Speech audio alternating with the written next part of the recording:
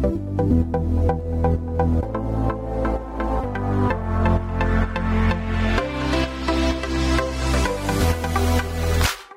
fans, are you ready? You are listening to the Ducks and Pucks podcast. This is the #1 home for Anaheim Ducks talk and analysis. Here we go. Welcome to the show. This is your host, Mike Walters, along with my co-host, Eddie Richard, and we are back after a couple weeks. The NHL finally made some decisions as to what they're going to do, and we're going to break it down and what it all means. The 24-team plan got approved for the playoffs to finish the season out. They also talked about the NHL draft lottery. We'll talk about what it means. It's very confusing. We'll break that down for you and how it affects the Anaheim Ducks. Also, the Ducks season is officially over. We'll go into details about that with that announcement by Commissioner Gary Bettman. We'll talk about some of the highs and lows of the season, kind of go over certain things that happened and kind of, just talk about, how the season went and unfolded.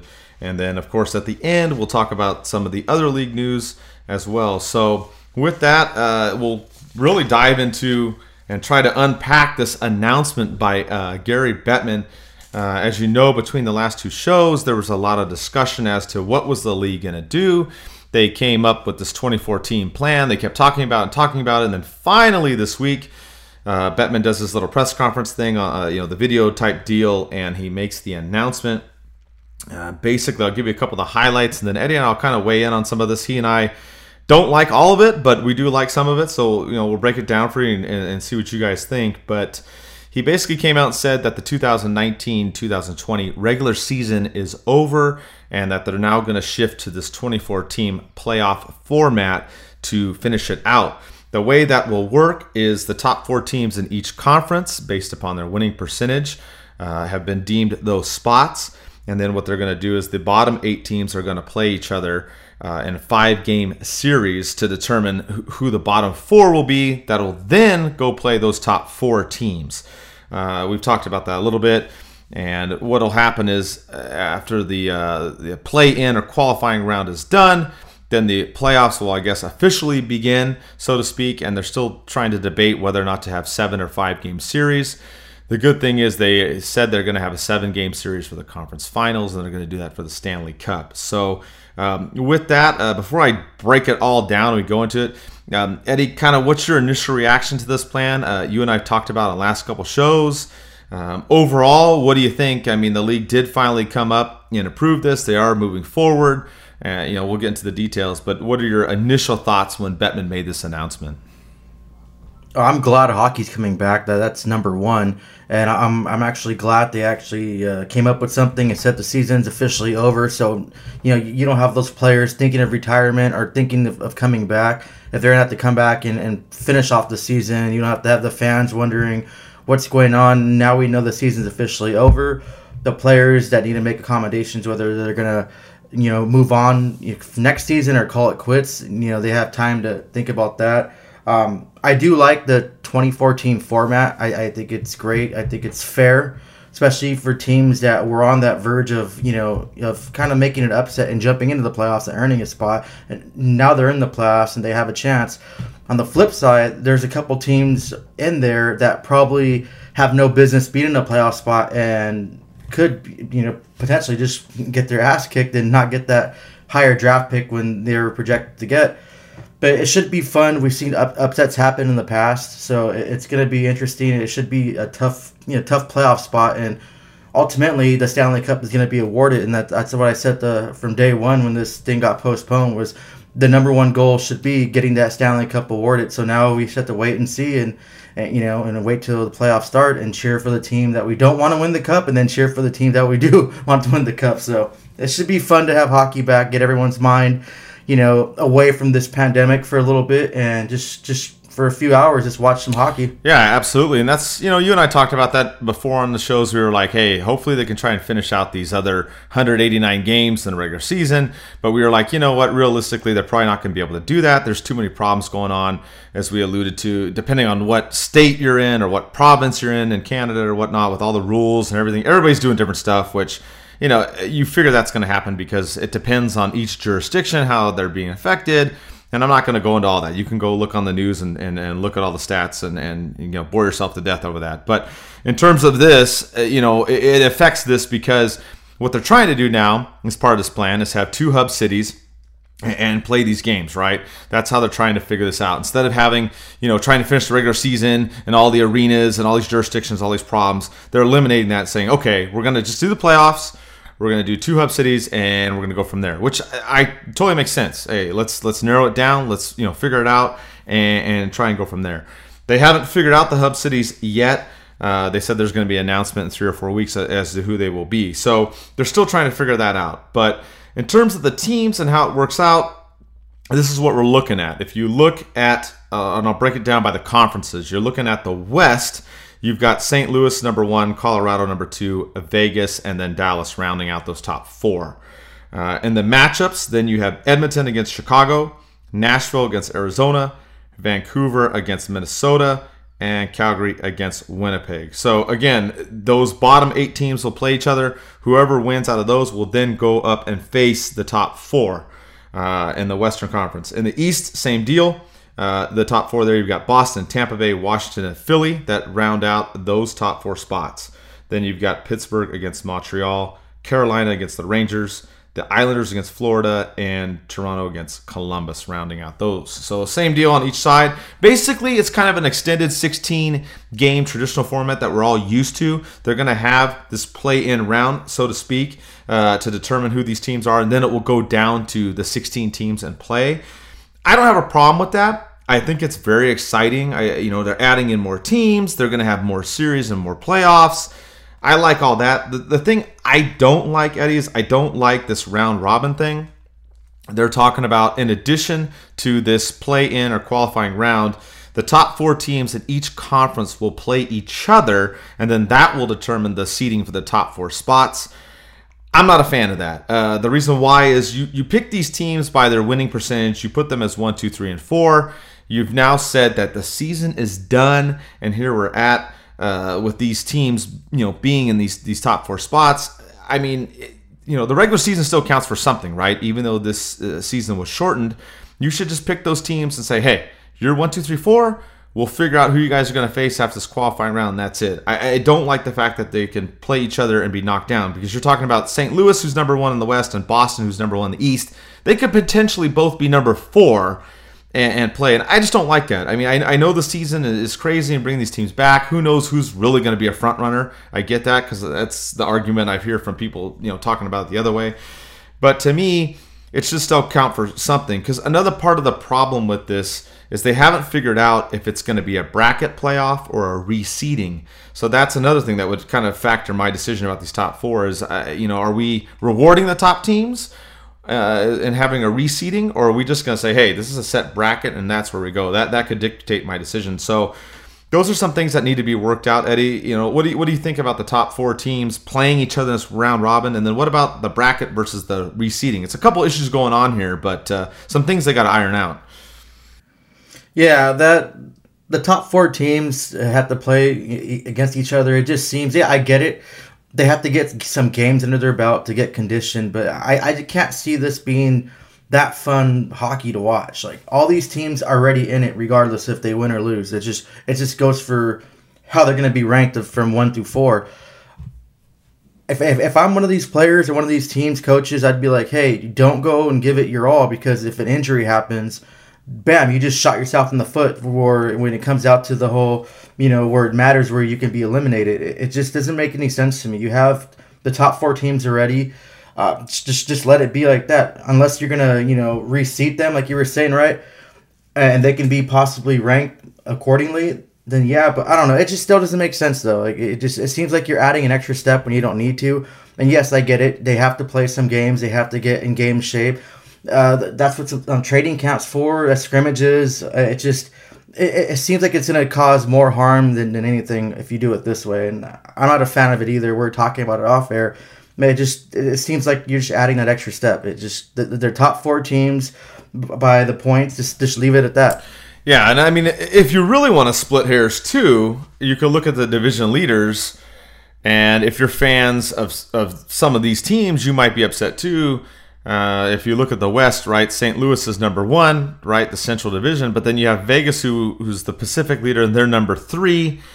And then in the East, you have Boston, who is the Atlantic Division leader. But then you have Washington ranked 3rd, and they're the Metro Division leader. So it's kind of screwy because, in the old format, you have the teams that all win the divisions, and they're the number 1 teams. Well, here it's like it kind of worked out. I mean, because St. Louis and Boston ended up number 1, but it didn't work out for Washington and Vegas, who now get bumped down to 3 instead of really being number 2. I know it's splitting hairs a little bit, but it's just something to think about. And no one's going to be happy with this. That was the big thing that they were talking about, is trying to figure this out and, appeasing everybody, the owners, the players, and all this stuff. So overall, I like it. I like that they're having the 24 teams. I like the play-in round and those bottom against the top. I don't know. Deciding the top 4 seeding is kind of weird to me, but I really want to see what they're going to do as far as the overall process. Are they going to go to the bracket, or are they going to go to the reseeding? As you know, currently it's the bracket style, right? It was based upon the division, and they set it up that way so that, except for the wild card, right? Sometimes a wild card team could, if there was 2 from one division, they could sneak over to the other bracket. But for the most part, the brackets were set up to have division play, to keep those teams in there playing. They're now going with the conference type deal instead, 12 teams in each, based upon the winning percentage, which I get that, totally makes sense. It's just kind of weird when you're saying, hey, you're number 1, but you could get knocked out based upon 2 or 3 games down to number 4. It's kind of, I don't know. It's going to add more games, it's going to be more exciting, yes, but that part is kind of weird to me. So they're still going to have to work out the overall process, but it is exciting. Like Eddie said, hockey is coming back. And they are, unless some foreseen thing happens, which, Bettman talked about that in an announcement too. He said if, a player here or there tests positive, that it's not going to end this. They're still going to go through and do this. There would have to be some kind of other outbreak for this to be canceled. So hopefully, fingers crossed, this will get done and they'll be able to do it. The timeline's kind of crazy too. That's also up in the air, right? So we're at the end of May. They're talking about having the individual workouts in June. And then the training camps, there's different timelines out there. They're saying it's going to be July. I've seen July 1st, July 10th, 14th, whatever. We know it's not going to be before July. That's the big thing to keep in mind. Then once those training camps are done, then it's going to be, actually playing the game. So looking at this, I probably wouldn't be till July, Eddie, maybe the beginning of August. But like you said, even with us kind of nitpicking some of this, at least hockey is back and for the most part, and that, there's going to be some type of playoff. And, I'm still going to watch. Even though the Ducks are out of it, I'm going to still, engage myself and see how this all plays out. Yeah, same here. I love watching hockey and definitely going to be cheering for the Colorado Avalanche to win the Cup. And people are talking about if whoever wins the Cup, if there's going to be like a little asterisk mark next to it. I don't really think there should be. These teams are going to battle hard. They have the 5-game series to start, which is fair, and then the 2 7-game series for the conference championship and the Stanley Cup final. It's still going to be a battle and a grind to get up there and to win the Cup. I think it's going to be a little more harder because you're a little more relaxed. You're not as conditioned already, but then on the flip side, the injuries and stuff, I don't know. But it's still going to be interesting. It's still going to be fun, and I think whichever team that comes up on the top, they're going to be the Stanley Cup champions regardless. It's just read as that, no asterisk, no anything. Just they're going to win the Cup. What's really interesting to go back a little bit to those hub cities. I'm betting my money right now that it's going to be Vegas is one of them. Vegas has the resources. Vegas has the accommodations. And honestly, they have the money to host an event like this.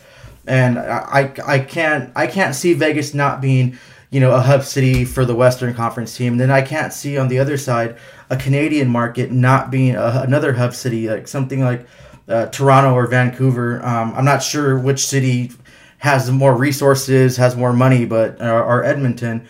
It's going to be one of those teams for the East if I can put my money on it. And right now, with everything's going on in the world, I can just scratch out Minnesota. I highly doubt that's going to happen too. Yeah, not to get too much into world events or politics or whatever, but there's a lot going on in the world right now, and I don't see Minnesota right now being one of the spots, unfortunately, of what's going on over there.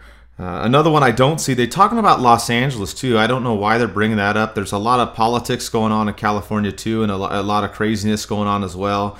They even talked about the Ducks' new rink, the 5 Point being part of that included, and kind of tweeted that out, and we were laughing because Elliot Freeman was talking about it, and he was saying, oh, well, it's a 45-minute bus ride, from Orange County to LA. Well, yeah, I mean, Google Maps probably says 45 minutes, but people that live down here know that's 45 minutes. What, you go 5 miles in 45 minutes? Right. During the beginning of the shutdown, maybe that would be 45 minutes, but now there's a lot more cars on the road. People are going back to work. I don't know about it being 45 minutes. So, and LA County, out of all the counties, for those that don't know, out of California, is the one that's having a lot of issues trying to reopen and get back to where it is.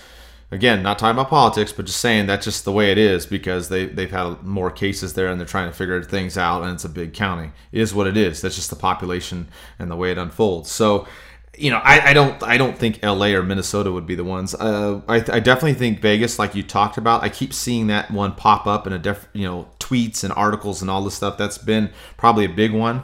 And then they've talked about, like you said, is having another one in the Canadian market.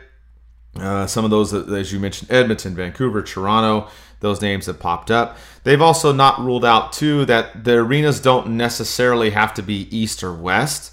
They might both be west or both be east. It doesn't know. But, I mean, it could be Edmonton or Vancouver and Vegas, right? All Western Conference locations. I think it's really just logistically how they're going to figure that out and what's the best, for the league. But here's the list of teams that Bettman mentioned in the announcement, the latest, because it's been changing, right? Every time you read something, it seems like it's a different city. I've been trying to follow all these articles that come out. But the latest from that announcement, he said, was Chicago, Columbus, Dallas, Edmonton, Las Vegas, LA, Minnesota, Pittsburgh, Toronto, and Vancouver. So those were the ones that he mentioned in there. And then he said a decision would be made in 3 to 4 weeks. So there's still that to figure out as well. So they have the plan in place. There's some details to work out. It's not 100%, obviously. It's a lot of moving parts, a lot of things going on here. I think the other part of this that makes it interesting, Eddie, and I wrote an article on this, is when will they start the next season? So they're talking about, November, December for the following season.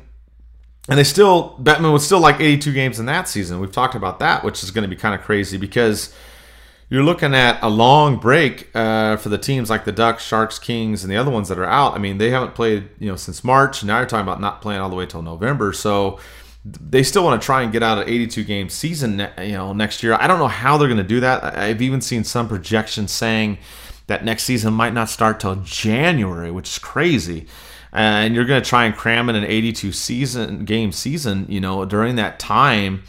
I mean, you've got to somehow figure out how to finish next season so it doesn't affect the following season, right? Because we've already got 2 seasons affected here. If it goes too long next time around, you're going to push into the following one. So a lot of logistics to work out. I don't know if they'd be able to do 82 games in that time period. I just think it would be tough, Eddie. What are your thoughts on them, doing all this and then starting the next season, around the holiday time? That's going to be crazy. It's going to be really interesting to see how they work this out. I definitely want to see how they're going to try to incorporate an 82-game season come next season, but not have it interrupt the following season. Especially you have another team coming into the mix. Seattle will be, in the mix, so they have to take in that consideration too. In that team, it doesn't seem like it's going to be possible. Yes, he wants it. He wants the 82 games. I just can't see it working out. I know the players have to have their mandated week off too, and I doubt the players are going to vote to have that waived so they can just fit that 82 game season. Or I don't know if they're going to do back-to-backs or double headers, which will be freaking crazy to see in hockey. It just doesn't seem like it's going to be reasonable. And no, you're going to have to make some compromises just to make that season, get back on track into the right schedule. So 82 games just seems nearly impossible. But who knows? Who knows what tricks he has up his sleeve or what he's thinking about. But it's really going to be interesting, and I can't wait till these playoffs are over to see what's going to go on after and with the free agency, the signings, and then, of course, the schedule for next season. Right, and along with all this stuff, everything is all up in the air, right, as far as how the free agency will unfold. The other part of this announcement was the draft lottery. which we expected was going to happen on June 26th, and he said that would be phase 1 and that there could be a phase 2. So if you watched the announcement live like I did, you saw the whole part where he talked about the 24 team process. It made sense. A couple things left to be decided. It wasn't too bad. Then when he started his draft lottery discussion, it was like, holy crap, what is he talking about, right? This is like a foreign language because it gets all crazy. I wrote a couple articles on this, right? I talked about the initial announcement, and then I wrote another one really dissecting the draft lottery, how it affects the league and the Ducks. And we'll break it down here for you, and we'll try to do it a little bit of a shorter version because I don't want to fry your brains while you're trying to drive your car right now or you're at home having a drink, because you read the article, it's a lot. It is. It's a lot to unpack. And unfortunately, a lot of people out there wrote articles and put out tweets and things, and it didn't really lay it out specifically. I couldn't understand what the F they were saying. I mean, it didn't make sense. So I really break it down in that article. Go back and check it out and read it. If you have questions, people are already hitting me up. But we'll break this down for you now, how the draft lottery will work. So phase 1 is the simple part, right? You have the 7 teams that have the top spots. And just for context here, if you don't know who they are or the percentages, this is how it works out. You have Detroit at number 1. Ottawa has 2 and 3 because they got the pick from San Jose, right? You got LA at 4th. The Ducks are 5th. New Jersey 6th, and Buffalo 7, okay? So that's how they're ranked right now. Then these teams that are in the play-in round or the qualifying round, they're now listed in the next 8 spots. So overall, there's 15 teams or 15 spots, because Ottawa's 2 technically, that can win this draft. And they're going kind of by the old rules. So they're drafting for the first spot, the second spot, and the third spot. So hopefully you're with me on that. That's all the same, makes sense, right?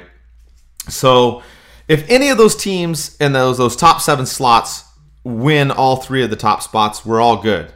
The draft's over. We're done. Yay, party on, right? And what happens is the other 4 teams that aren't picked out of that 7, they get reorganized in the inverse order of their winning percentage. And then, of course, we put in the qualifying teams later. So that's easy. That part makes sense.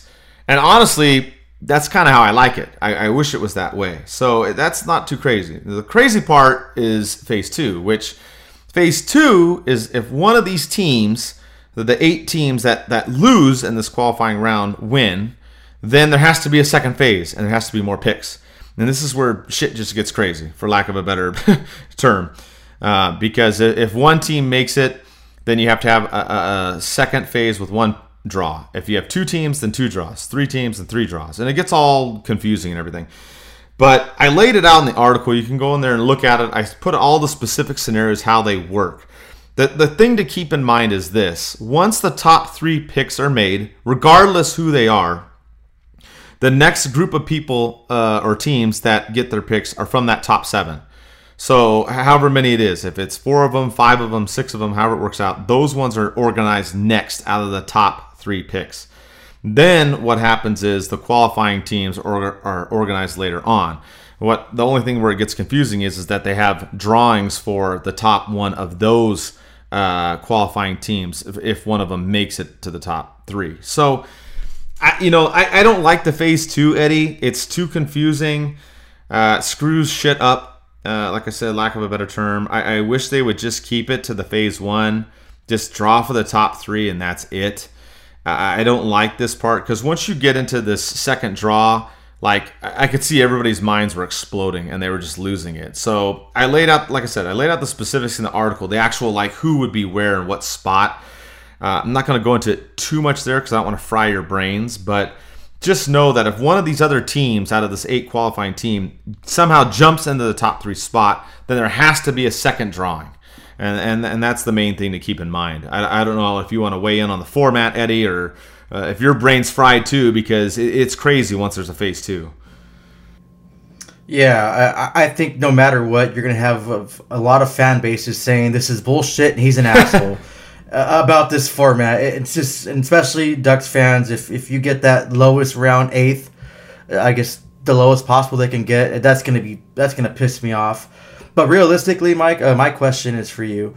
Because with me, I'd be happy with the 5 or better draft pick. How about you? Like, what would make you happy? Obviously, if we snuck in there and got the first overall, then this was the best format ever, the best plan, and it worked out. Cool. We can clap for Bettman when he comes in and makes the announcement or whatever. But other than that, which from 1 through 8, which would you be happy with? If just be content with. Besides number 1. Right. I mean, I get what you're saying, and this is why I don't like this format, because the Ducks could have the potential of ending up in 8th, which is BS in my opinion. To me, they're listed as 5, right? And we'll kind of break away from the league stuff and talk more about the Ducks right now, right? And how this affects Anaheim, because that's what most of us that are listening care about, right? You're like, I don't care about these other teams, right? But the thing is, so they have that drawing, 1, 2, and 3. The Ducks could get any one of those 3. And I'm pretty sure any of us would be happy with that, right? We got 1, 2, and 3. We would be like, okay, great. So whoever gets those top 3, if it's not the Ducks, then they would go to number 5, okay? Because that's how it would fill out. So for me, I would want anything above 5. Anything less than that, I wouldn't like. But unfortunately, the way this format is, they can get 6, 7, or 8. I don't like that. When they had the other mock one that was out there, remember, Eddie, we were talking about it, and it was like the Ducks. It was like they could have got first, and if they didn't, they could have got 5th or 6th. I almost rather have taken that, because in this, they could end up 7th or 8th and really screw it all up. Yeah, I'm gonna try just to see if I can manipulate, life. And just, I want the Ducks to get the lowest possible pick, because usually when I want something, it goes the opposite. So it's like, I don't want the Ducks to get first. I remember last year's lottery drawings. The Avalanche had the first overall pick from Ottawa. I'm like, okay, they can get the first overall draft pick and, possibly in a playoff spot, whatever, and be that elite team. And nope, they went down to 4. Like, oh man. So you know what? This year, I'm saying I hope the Ducks don't get number 1. So if the Ducks do get number 1, that means I know the whole world is against me, and everything opposite it's going to do, so I'll just keep being opposite. And usually, too, what's funny about me, I don't know why, when I think negative about something, it usually comes out positive. But if it does come out negative, I don't really lose sleep over it, because hey, I already had those negative thoughts anyways. I know that's like a negative way of thinking. Don't listen to me thinking that way, and don't think that way, please. But I'm just going to continue to do it. But no, I just... I definitely would love to get that first overall pick. Ducks, I think, need a boost like that. But like I said, I'll be happy with a 5 or better, just like you said, too. Yeah, and just for, percentages, if you're going, okay, well, what's the Ducks' chances of getting all this stuff, okay? So the top 3 picks, just under 9% for each one, okay? 8.5% for the first pick, 8.7% for second, and 8.9% for the third pick. So that's where they're at for those. If they get bumped down even lower, then they can, also 8.5 for the 5th pick. But then it goes up 34.5% for the 6th pick and 26.7 for the 7th pick. So there's a high chance I can get that. And then only 4.3 for the 8th pick. So those are kind of the formulas on there. There's some charts out there. You can go look at them and whatnot. But overall, I just don't like the process. I think that the top 3 spots should be determined in one of 2 ways. Either it should be the 7 top teams, right? You pick out of those 3, and then that's it. And then you reorganize the other 4 that aren't in there, and then you just put in the qualifying teams. And then you're done. If you want to do the 15-team thing, and you want to give those play-in teams, qualifying teams, a chance, okay, that's fine. You do it, and then you're done. And that's it. You then organize the second group would be, again, whoever out of the top 7 didn't get a top 3 pick, and then those qualifying teams. I don't like this whole second draw amongst the qualifying teams in the second. I just think that's stupid. I think it's unnecessary. I really don't. There's no reason to do it. It complicates things. And like I said, I'm not going to fry your brains. You can look in the article on there. But even the professional analysts were getting kind of confused on this format too. So it's not just us. Or if you're looking or listening right now thinking, am I the only one confused? No, you had those professionals that do this day in, day out. They were getting confused about this too. So it's weird. It is. And it was difficult. I mean, I had to look at a lot of stuff because I saw, I was looking at the same thing, all the pros and certain things they were writing. I'm like, no, that's not quite right. Or they just worded it weird. I'm like, well, you're saying the right thing, but you're not wording it correctly. So, like I said, it's laid out in the article. But just know that if one of those top 7 teams doesn't get a top 3 pick, then there's a second phase. That's like as general and as basic as I can break it down for you. And then basically, depending on how many of those teams out of those 8 loser teams gets in there, determines how many picks in that second round. So if it's 1, there's 1 pick, 2, 2, and 3 and 3. Just remember that. That's kind of the overall format to keep it simple. Let's just hope for a phase 1 and we don't have to worry about this shit. Because, I just don't like this phase 2 thing. It's kind of weird to me. To me, I don't like it because you have these teams, and the percentages are low for them, but they're going and playing this play-in round, and then yet they're going to get knocked out, and then they can have a chance at the top 3 pick. I just don't like that in general. To me, it just kind of bugs me. But that's how it is. If you're still confused, like I said, read the article. You're still confused, send me a message. We'll talk about it, and I'll explain it. I go through the scenarios for the entire league, and I go through the scenarios for the Ducks as well in that article and lay it out. So that's where they're at with the draft. Pretty much the same format as they normally use, just they added this crazy phase 2. So that's where we're at. With all the news, the Duck season is now officially over. It's kind of weird, Eddie. We were talking about this. They're probably not going to play for another 8 to 9 months. And that's kind of weird, including the other teams, right? San Jose, LA, the other 7 total that aren't in it. So there's going to be a long time for Ducks hockey, a long break. It's going to be a while. So I'm still going to watch this playoff series. I want to see what's going to happen. The draft is probably going to take place after it. Free agency, who knows? They're going to figure that out too. A lot of stuff still up in the air. But so you look at the Ducks season. We have a lot of fan questions. Again, thank you for all those. We'll go over those. We'll kind of talk about how the season went and kind of relive some of our favorite moments, which we have talked about on some of the other shows. But you look at this Ducks season, Eddie, I think it's interesting because they started out so strong. They won the first 3 games. Then they won 6 out of the first 8. And then it started going downhill after that. I broke down all the wins and losses after October. And the Ducks were never over 500. In the month of November, they only won 3 out of 13 games. December, 5 out of 13. January, 4 out of 11. February, 6 out of 13. And March, 3 out of 7. So they started out strong. I think a lot of people had a false sense of like, we got Dallas Eakins as the coach. We got these young players. We're going to do great. We're going to kick some butt, which they did in the beginning. I mean, the month of October started out great. It kind of fizzled towards the end. It looked good. And then things went to shit, basically, for this team. Looking at their stats, special teams was one of the worst things for the Ducks. The power play, 14.7%. Only better than Ottawa in the league, right? Second worst. Penalty kill, 77%, which was 26th in the league. So special teams, not good. Offense, they had 2.56 goals per game, which was 29th in the league. Only LA and Detroit were worse. So a little bit of a disappointing season overall, I guess, Eddie. The way it unfolded. Of course, it wasn't finished completely. And I know some people are thinking, well, it's all good. We kind of just scratched the season off, right? Because the Ducks aren't in the playoffs. We just kind of dust it off and start all over. And I agree. I think that's how you have to kind of look at it. Almost like a trial run this year. But what did you think about the Ducks season? They started out strong. A lot of people had high hopes. Then they kind of went down. They had injuries.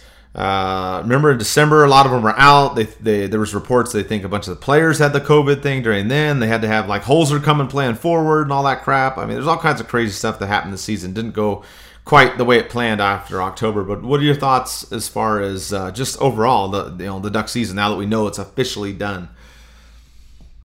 I think they played better than the season before. So that's one thing I'm really excited about and happy about. They improved from that atrocity of a season before. They still had a lot of issues that needed to be ironed out, especially on the power play, and they were fluctuating between last in the league and in Ottawa. So that's something that needs to be done and something that needs to be changed immediately. I don't know if the special teams coaching staff needs to be revised, but that seriously something has to happen with that. It's unacceptable to be that bad in the power play for all these different seasons, and now you're under a different coach and you're still playing that horrible. Something has to change. You have to start putting people in there that are getting that puck into the front of the net. Yeah, I get it. Don't scream shoot for everything. You have an open lane, shoot it low and try to get a rebound, try to get a deflection in there, or try to catch the goalie sleeping and get something on net. But there has been plenty of times where we watch where the Ducks played with it, and boom, the other team intercepts it, and now it's the other way, and now they're playing keep away from the Ducks. It's just that needs to change drastically, and something needs to happen if the Ducks want to have success. As far as the whole season in review, like I said, I'm happy about the Ducks improving from the season before. I didn't expect them to go on and win the Stanley Cup this season. I didn't expect like one of our young guns to jump up there and be like a superstar already. No, they got their feet wet. They got some experience playing in the NHL. They know the pressure of it. They know the schedule and how hard it is day in and day out to play in this league. So now come next season, now they have a better understanding that they have a routine down that they can focus on, and they can just focus on. Now it's just improving their game to that next level and molding themselves into the players that we hope that they can become. So that's going to be something that we can look forward to. And yeah, this is kind of good. The season's canceled. So, a lot of these players that didn't have the best starts of the season, or they didn't finish that well, now it's like, okay, well, now you get a do-over. Now you get a reset. Come back next season. You can play differently. You can play better and focus 100% on your game and the rest of the team's game, and make your team better if you're those veteran players as well. I do feel sorry for a player like Ryan Miller if this is his last season. He didn't get a proper, final game goodbye. He didn't get to kind of like retire on his own terms. And I talk about this a lot with injuries and players. I still think it's unfair to not just Ryan Miller, but a lot of the UFAs in the league that were winding down at the tail ends of their careers, and they don't get that final goodbye game and, salute the crowd and just embrace it and take all that in for that one final time. And I think someone like Ryan Miller, in his final game played, you would have had both teams that would have stood on the ice for him as he went around and saluted the crowd. You'd have had the opposing team show their respect and each give him that handshake of appreciation, because someone like that's been in the league for a while, that was a superstar, that almost won USA Gold. He's just he's a legend in the league, I believe, especially for being an American goalie. And I just think it's unfair if this is his last season and it's cut short due to this pandemic. I hope it's not. I hope he decides and scheduling works out with his wife and his family that he can come back and finish the season. We have to wait and see. I don't know if, like I was talking about earlier, if they can do an 82-game season, but if they shorten the season, if that's going to be an incentive for him to maybe come back and try to give that final season so he can have his, I guess, farewell season. It's going to wait and see, but overall, I'm happy with the progress that the Ducks made, and I just want them to build from there, and I want them to be better. And if they can improve that power play, they're going to be that much better come next season. Yeah, I agree with you. I kind of made it look grim with all the stats and whatnot, with the special teams and the offensive issues. But I agree with you that I thought they improved this year compared to last year. I mean, last year was just, oh my God, was just a disaster. So I felt they were still trending in the right direction. Granted, a lot of work to be done. You did mention Ryan Miller, which is a huge topic this last couple of weeks. Wrote an article about him at the end of April. Then he did an interview on Sportsnet recently in the month of May. And we had a lot of people ask questions. We had Ronald Ray ask, Michael Whittle, and Michelle Garcia. They're all like, what about Ryan Miller? What is he going to do? What's going to happen? You touched on it. So I'll read a quote here when he was talking on Sportsnet. A little lengthy, but I'll read it to you and then we'll kind of talk about it. But he said, quote, I mean, there's desire there, but there's going to be a lot of factors. First of all, we're all going to have to address this new normal, what that means for sports and life, and wrapped up in that is family and how family is going to need to be taken care of during this time. There's a lot of talk here in California that schools are not going to be fully open in session, possibly into next year, and that changes the dynamic around the house and what needs to happen and what's important. So a lot of stuff for Ryan Miller to weigh, right? I mean, obviously he has his hockey career if he wants to continue it. His wife's doing all kinds of different things, right, in the entertainment industry. They have their son as well, the things that they're trying to figure out. And then, like I said, not to get political, but California's kind of a mess right now. There's just a lot of stuff going on. They're trying to figure out all these things. Things are starting to reopen, but everybody's doing something different. I mean, it's like that across the U.S., Canada, the world, but California is probably a microcosm of that. There's just so much going on in this state right now. It's just so much in flux, I guess you could say, and they're just trying to figure it out. So for me, I don't know. I think part of the thing is we had heard that it probably was going to be his last season. You remember he played in that game against Buffalo in Buffalo, right? And obviously he spent a lot of time there. So that was kind of like a, hey, this looks like it's going to be the end of the road for him. And then, of course, all this stuff happened, right, in March, and everything got put on hold. So I honestly, I think really the factor of whether or not he wants to come back and play, I think physically he can do it. He can come back and play if he wants to for another season, maybe even 2 seasons. I really think he can. I've met him in person. I've talked to him. He's in great shape. I think he can do it. I think the question just comes down to what are the challenges in terms of the regulations and society and all these things in general, and how it affects the family situation. I think that's the part that's going to have to weigh in the decision. And he's got to do what's best for him. He's got to do what works for his wife, his son, and all that stuff. So if for some reason things are super complicated and it's not going to work out, and he's like, hey, that's it, I'm going to have to call it quits, then, he's got to do what he's got to do. But I know internally, having played sports too, and I know, Eddie, you know this, nobody wants to go out like that. No one wants to finish their career not being able to finish the season because of something that wasn't, in their control, right? None of this was in our control. This stuff happened. Basketball, baseball, everything stopped, right? You don't know where things were going to go when you're trying to figure out stuff, and now we're on this road to recovery, thank God. But that's what I look at it. If I'm looking at his decision, I think the desire and the ability is there. The big factor is going to have to be figuring out what's best for the family, Eddie. Oh, definitely. And I respect that a lot about him. He doesn't owe this league anything anymore. He's given so much to this league and to the fans. You have fans over there in Buffalo that still praise him and that still talk about him. You have Vancouver fans that still, he makes a post and they're on there commenting and, thank you for everything you've done in Vancouver. And so he has that respect, and he doesn't know an explanation or anything to anyone. He's given enough to this league, so just having him back would be a bonus. But I respect the fact that he's taking into consideration his family is going to come first now. Obviously, if he does resign, he's not going to just be, just kind of, playing half-assed and not playing to his full potential. But no, he's just taking the time and really pondering on the idea of if he wants to come back. And, I hope he does selfishly, but you know what? If it's not, if it doesn't work out and his family needs him more, if it's something, the schools aren't opening and he has to be with his family, that's fine. His wife works in Hollywood. She's post-production for a couple movies I looked up.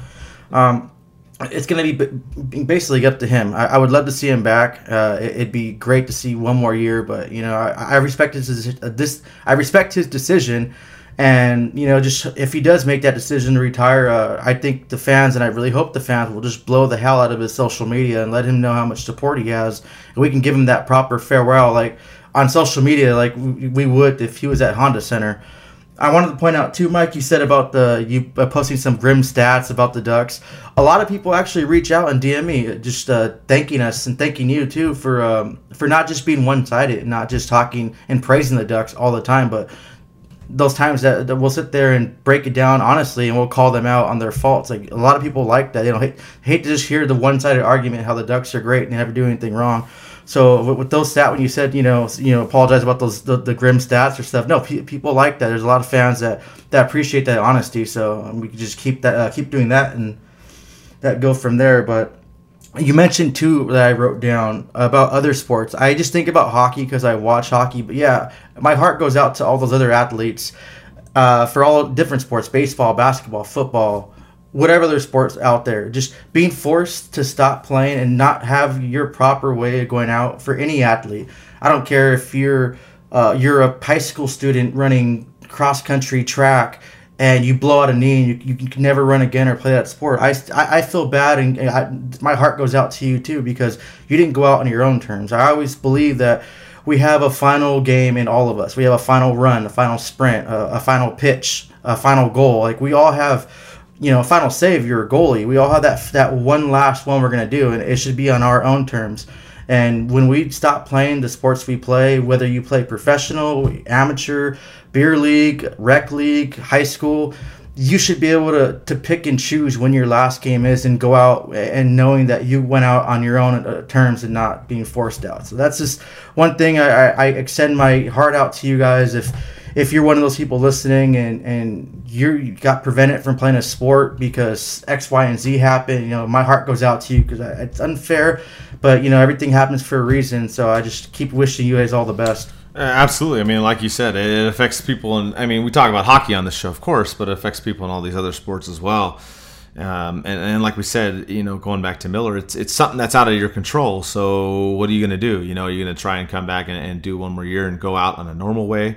Or is you know, family, you know, the big concern, which is rightfully so a priority that should be in everybody's life, obviously. So we'll see what happens. You know, there's just so much going on. This stuff's still going to be in flux the next couple of months. It's going to be weird because we're not going to have any Ducks hockey, you know. So if you notice, I've been covering stuff on the league on the pucknetwork.com. So there's articles on there too. So if you don't see something on ducksandpucks.com, make sure to go over there because we've been covering stuff on there, and we've got some new writers as well. So things have been going pretty good. But as far as this last season, I mean, there were some funny moments or things that we really liked, and we've talked about them before. The last game that we went to, Deslauriers got that crazy hat trick. Eddie and I were there together. So for us, the last game we saw in person this season was memorable. I would include in there any fights that Deslauriers had this season were memorable, right? I mean, he won all of them but one, according to hockeyfights.com, another great website to check out. So that's something to look forward to. One of the other ones too, Eddie made a video we talked about of Manson. Remember, he took down Tyler Myers of Vancouver, and Eddie made one with a funny music, and I forgot how many. I think it got like 500,000 hits or something on Facebook. It went nuts. So there was that fight because you remember Myers was trying to go after Silverberg, which was pretty ludicrous, and then Manson comes in and throws him down. So there was a couple of moments in there that I liked. There's some other ones you want to talk about, Eddie, too. Some certain things that, hey, yeah, the Duck season didn't go the way that we expected, but there were some things in there that were entertaining or funny. I'm kind of weird and I like to laugh at my own jokes, but that Gibson takedown on Kevin Rooney, the joke I made about him being part of Ferris Bueller, that character Ed Rooney. But a few of them I want to mention out there. Jay Bouwmeester, when he collapsed, just how all the medical team and how both teams came together. Ducks fans didn't complain about the game getting canceled. They understood it, and they kind of had his back on that aspect. I love seeing that, just how everyone came together on that. Also, the game in Dallas where Manson got hurt, the Dallas fans were all cheering for Manson as he was getting escorted off the ice. He was just, on one leg, but they were just cheering just as if the players were giving him a stick tap. So I really, appreciate the fans of the Dallas Stars, not just making fun of him and not, taunting him, but they were just kind of clapping for him, hoping he's okay. And a few people on Twitter and on social media reached out through Ducks and Pucks, that gave their best wishes for Manson. So that was cool. I think my favorite memory, and as much as I want to say the Deslauriers hat trick, because that's probably up there, but I really want to just, now thinking about it, the Ducks owners paying their staff. They're probably one of the first organizations that just came out from the bottom of their heart and they paid their staffs during the shutdown and everything. I know a lot of people lost a lot. A lot of people were barely, are still struggling, to get food and just to get, make ends meet. But the Ducks owners, just, their selfless act, just went out there and paid their employees. And it was just all from the kindness of their heart. They didn't even, post about it. They didn't say anything like, hey, well, we're doing this. No, just other people had to post about it. I think we posted it like at 10 at night. When I got in contact with one of their employees, he didn't want to be named, but he was explaining me what happened, that they're going to get paid. We posted it. I didn't think it was going to get that much, attention at being at like late at night on a weekday, but it blew up. And then, the official pages started reporting on it, but the Ducks didn't say, hey, we're going to do this and we're going to do that. No, it just came from the bottom of their heart. And I believe I was listening to another podcast on The Athletic. They had Cam Fowler on there, was also mentioning it, saying that how the Ducks and their ownership, how generous they are, that forced the players, not forced them, but I guess, lead by example. That's the best way I can put it. They saw their leaders of the organization do something, and they took it upon themselves to do something and provide, for the community. So I can respect that. So I think that has to be my favorite moment, because the Ducks owners took a horrible event and a pandemic, and they turned it into a little bit of a positive and made people just, that much at ease. Yeah, and they did a lot of things. I mean, you're talking about paying the employees, and remember, it wasn't just the employees at Honda Center, right? It was the employees at all the Rinks locations, JT Smith's, and all that, the part-time employees and whatnot, all the way up until June. So for all these events and stuff, that was huge.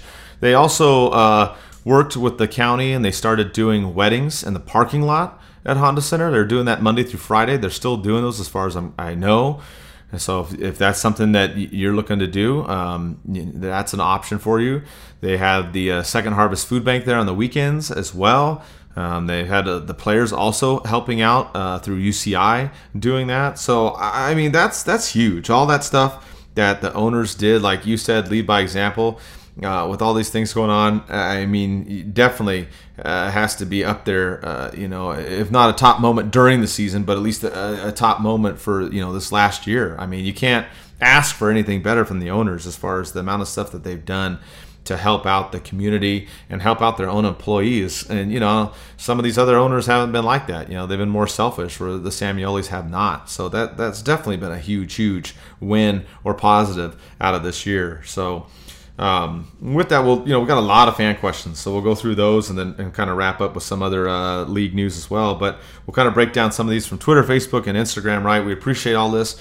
You guys have helped us keep going during this, and like we said, we'll keep doing shows, especially once we figure out when the draft and free agency is, right? Because obviously the Ducks will be in the mix there too. But we talked a lot, Eddie, about jerseys on these shows, mock jerseys, designs, and all that stuff. So we had one question from Trevor Bink _88 on Twitter. He asked, what's the real odds that we see the old colors return for a third jersey? I really don't think it's going to happen. I mean, you and I we've beat a dead horse with these jerseys. We've gone over and over and over these. I think that they could do a third jersey with the old logo. I don't think that's far-fetched because they've done that already. But as far as doing one with the old colors, I want them to, and we looked at a lot of those. We looked at Lucas's designs, which we liked. We looked at Ronald's designs, which we liked, and a whole bunch of others out there. But realistically, will they do it? I'm going to go with no. I mean, I want them to, but I just don't see them doing it, Eddie. No, same here. And we're still not done with our Jersey Madness. We got more. Now we have the official bracket of all the ones, so I'll probably start that Monday. I know I lagged this past Monday. It was Memorial Day. We had some plans. Things kind of opened up, so I had to sneak in the back door of places like I was drinking underage or the Prohibition days where I'm just sneaking in and the door opens, the back kitchen door opens. I'm like sitting there like, oh my God, am I going to get a ticket or something? But no, I'll jump on that, and so the fans can be entertained. We can have some entertainment. You guys can vote on jerseys, but definitely, I don't think, especially with everything going on now, it takes a lot for them to get a jersey change, to have those retro ones. I know it's been rumored that each team has a retro jersey, but I just can't see it happening. The league has a lot to deal with to start next season and try to fit an 82-game season. And the last thing they want to worry about is bringing in some jerseys and trying to figure out the logistics on that. So I think it's going to, probably be 2 seasons away until we see a retro jersey, if we do it all. But I can't see the Ducks. It's too short of time changing jerseys. It's going to be the same that you have right now, the home and away and the orange there. Yeah, I agree. And, like we said, we'll still have that contest. You can check them out. We can always talk about them and whatnot. It's been a fun discussion, while hockey's been gone. We had Larry from Facebook. He asked about, the draft. Should the Ducks try to get a first pick? So for this, it's kind of a wait-and-see approach, right? We talked about the draft lottery will be on June 26th for the first phase, if there is only a first phase, like we talked about, we hope, because the second phase is so confusing, it's ridiculous. But if the first phase is done and the Ducks are in the top, I would say 3, probably not. I don't see them trying to go for a first pick. If they're 5th or anywhere lower, then yeah, maybe they will. It's something that they'll have to see when that time comes. It's a little bit too early, but I could see them if they fall down and those picks lower, especially out of the top 5. Maybe they'll try and do it. I don't know if the other teams will. Something Eddie and I talked about that's kind of weird in this one is you have Ottawa that's in there with 2 picks, right? They have like a 25% chance of getting like the first pick, right? and they should get at least one of the top three. But maybe if Ottawa gets two out of the top three, like they're slotted right now, you could try to convince them to trade one away. Since they have another one, I don't know how much that's going to cost you, right? Because it's still a higher up pick, but that's something to keep your eye on, even outside of the Ducks. Just look at Ottawa, and if they get two of the top three picks, as they're kind of projected to do so, I could see a lot of teams calling them and trying to trade up to get one of those picks because Ottawa would still have another one. And they're kind of stacked. They can really command a high price for it. So that's another it's kind of a spin-off of Larry's question because he's talking about the Ducks trying to get number one. But I just want you guys to keep that in mind because, with Ottawa getting that second pick. And, yeah, they're at the bottom just like Detroit, But you never know. Stranger things can happen, Eddie. But what do you think? Should the Ducks, if they don't end up in one of those top picks, should they try to trade up or what do you think? I mean, yeah, in a perfect world, yeah, I definitely want them to get the highest pick possible, but in reality, it's not going to happen. Even if the Senators do get the, two of the top three picks, the Senators lost out on their top pick that went fourth overall to Colorado last year. So I think they're going to want to keep their top picks this season and kind of build their team from there. And I just can't see the Ducks, or I can't see the Senators or a team like the Red Wings giving up their top spot when they're trying to get their team better. And if they happen to do it, because, anyone can get traded, anything can happen. Gretzky got traded. It's going to cost the Ducks a lot. And you're going to be kind of like resetting this little retool or rebuild that you want to call it.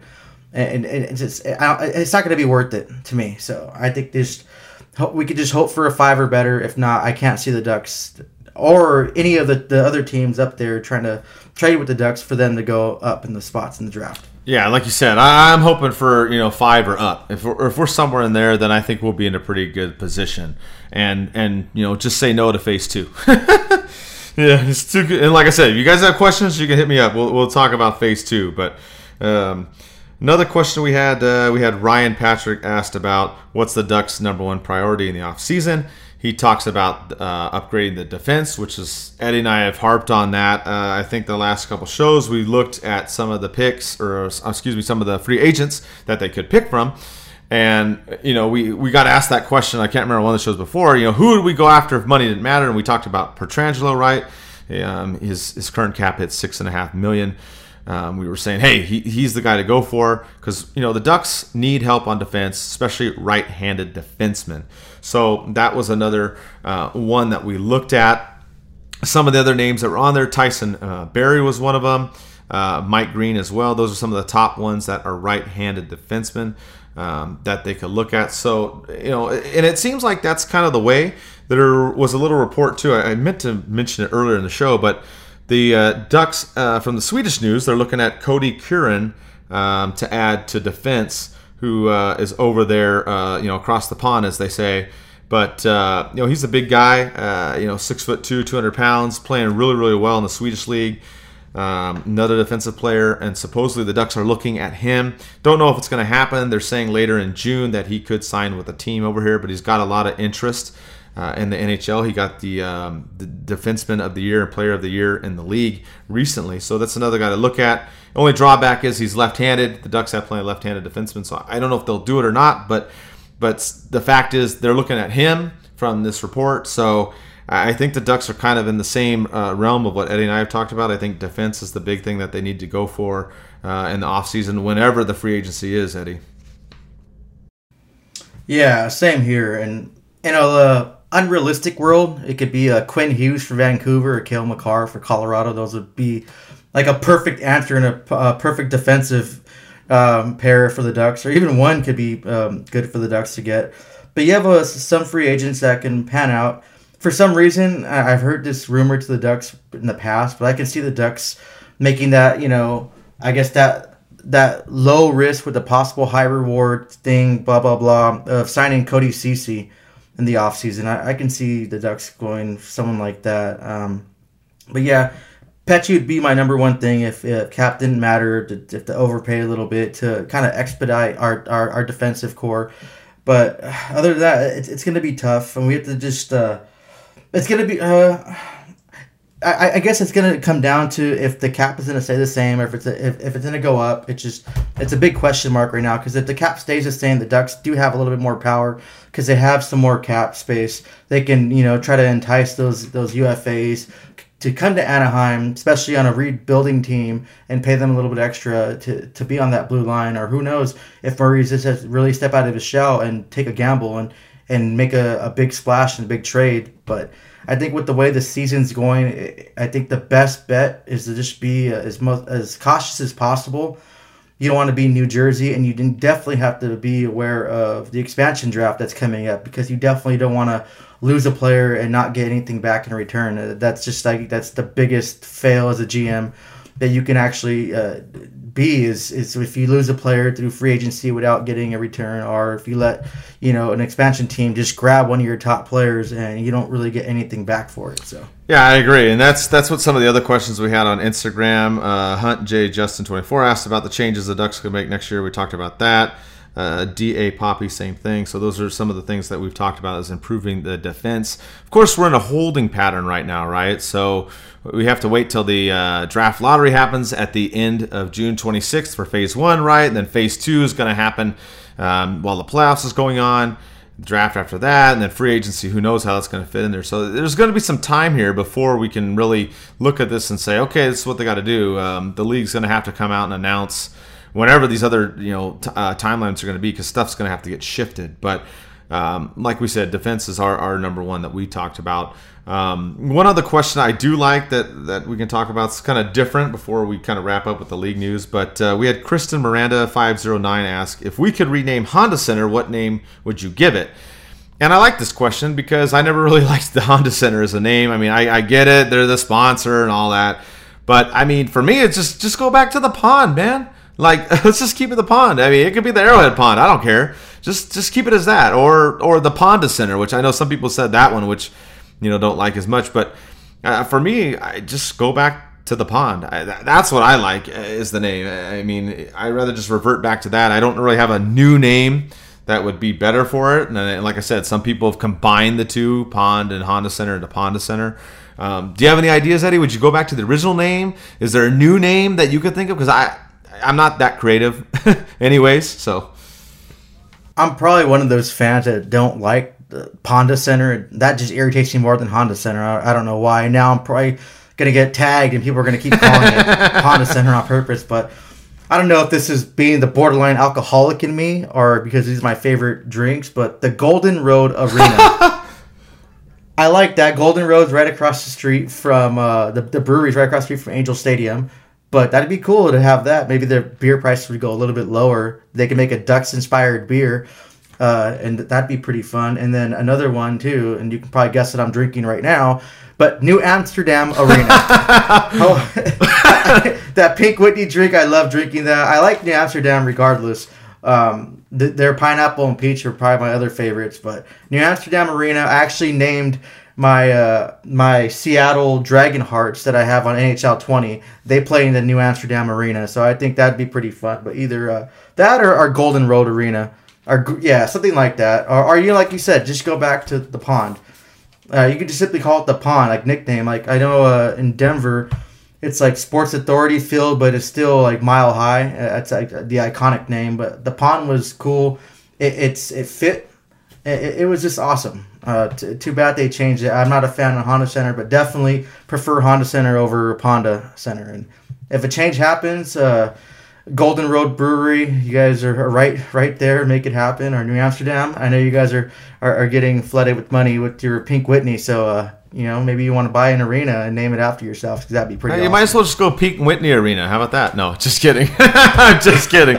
No, I think the pond, but you're right. I think Ponda Center's kind of weird because it like kind of rolls off the tongue weird. I think some people are like, yeah, okay. And other people are like, nah, that's kind of whack. I don't really like that. So, well, that's what I would go with. So, we should post this as a fan question and see what the fans come up with. That would be a good one. And thank you for bringing this question to us. So we're going to repost this and definitely going to try to see what you guys come up with. It just should be really fun and interesting. If we can just discuss some of those on the next show too. Because I know there's a lot of fans that are more creative than us that probably have some names on top of their head that that really fit the bill. So that'd be fun to see. Yeah, I agree. We can do that. We try to do a poll each time. This last time I kind of just asked people for topics and questions and whatnot because it was pretty much dictated by this announcement by Bettman for this show.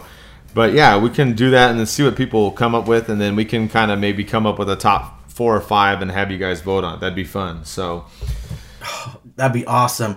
One more thing I want to say before you wrap the Sure. show, Mike. I just want to thank all the fans and supporters of Ducks and Pucks, and thank you for supporting our work, my work, the podcast, the writing, the likes, the retweets, the shares, the comments, the agreeing with us, disagreeing.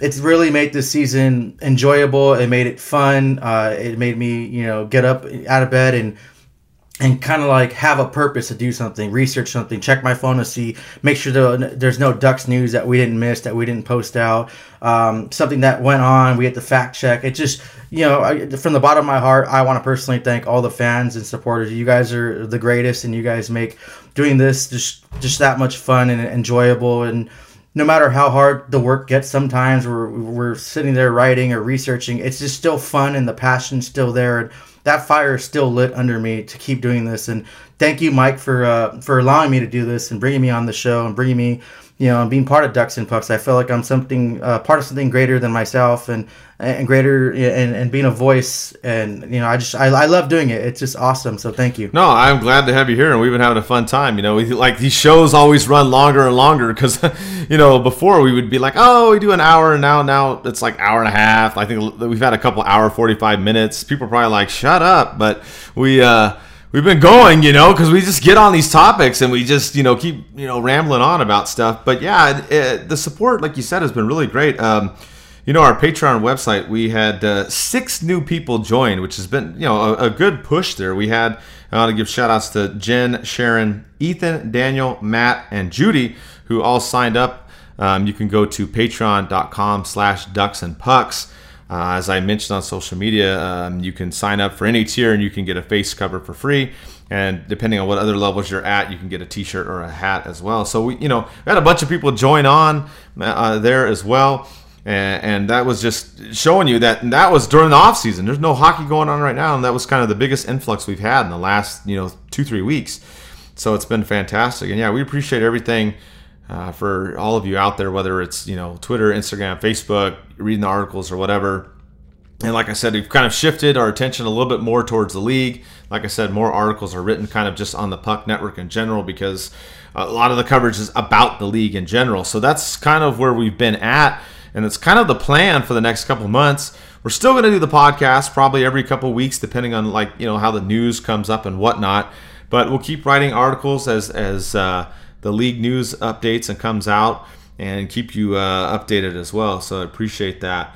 And with the season wrapping up, Eddie, in this last couple of news here, they actually gave out the awards with the shortened season. If you want to break it down between the President's Trophy and some of the other awards, Boston was a big winner in a lot of these.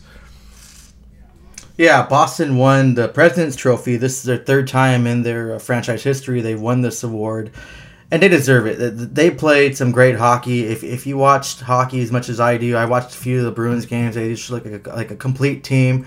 Like I mentioned before, they got that added grit they needed to compete. I think they're going to be a force to be reckoned with in the playoffs. Tuukka Rask and Jaroslav Halak. I'm probably butchering his name. Oh well, it's not a Ducks player, so who cares? They got the William M. Jennings for allowing the fewest goals allowed, so they're going to share that award. Alexander Ovechkin and David Pastrnak, they each won, and will share the Rocket Richard Trophy, which that is the league's top goal scorer with their 48 goals. This is Ovechkin's ninth time winning it, and Pasternak's first time winning it. And this is one I'm a little bit disappointed with because I wanted to see which one would come out on top. Ovechkin is known for that. He just, if you put him on that little corner, he likes to shoot with his knee down. It's the same shot he's been doing for years, but no goalies can figure it out, and players just still leave him open. There's been videos and teams that just leave him wide open in that corner, and he just picks his corner and scores. Pastrnak is fun. You guys watched him score. I think he had 3 or 4 goals in the Ducks. he's a fun player to watch. He's a player that pissed me off too because the Ducks could have had him, but they got Nick Ritchie. I've been bitching about that for the last few shows before, so I'm not going to get into that much more. The Art Ross Trophy winner for the most points in the season with 110, and his first time is Leon Draisaitl, from the Edmonton Oilers. I like this player a lot. I think he's a complete player. I think he makes the team around him better. I like his personality. Hearing him on a few of the podcasts I listen to, other ones, he's a funny guy, and he just comes to the rink ready to work and puts in that effort day in and day out, 110%. I know he got a lot of crap when he first signed his contract, saying it was an overpayment, but I think it's definitely a fair deal now, and he's a great player, and I want to just congratulate each and every one of them. I have a few more other league news, Mike, unless you want to touch on any of these awards. No, I mean, I'm not really surprised that they did what they did, though. They cut the season where they did, and they had to go with this. So, yeah, I mean, they awarded them the way that they should, right, based upon the games that they played. So, yeah, you can wrap it up with the other stuff and go for it. Okay, cool. Yeah, just one more thing. The Calder Trophy is kind of one of those trophies that it's going to be interesting. You have Cale Makar, Quinn Hughes, and then I forgot the name, but the dude from Chicago has been tearing it up this season. No one knew his name. Kabolkek, whatever. I'm sorry, I butchered his name, but that's going to be interesting to see. As far as the Golden Knights, they're going to announce the name of their new AHL affiliate. They're going to have like an hour-long reveal special, and you know how Vegas does it, go big or go home. So that should be fun and interesting to see what the name is. I wonder if they're going to bring back the Wranglers or have that incorporation into it. Who knows? It's going to be fun, though. I'm going to probably try to watch that. Congratulations once again to Alex Ovechkin and his wife. They welcomed their second child, Ilya Ovechkin. It's gonna be funny. He has two boys. If they become pro hockey players, it's just gonna be funny. One becoming a goalie and one becoming a pass first kind of guy. When their dad's like a notorious sniper, so that's gonna be interesting. Jeff Blashill from the Detroit Red Wings, he's gonna come back as the head coach. I know there's a lot of speculation about that, especially how bad the Red Wings have been. And he's going to name a captain for next season. So they're not going to run with 3 alternates. They're going to actually have a captain.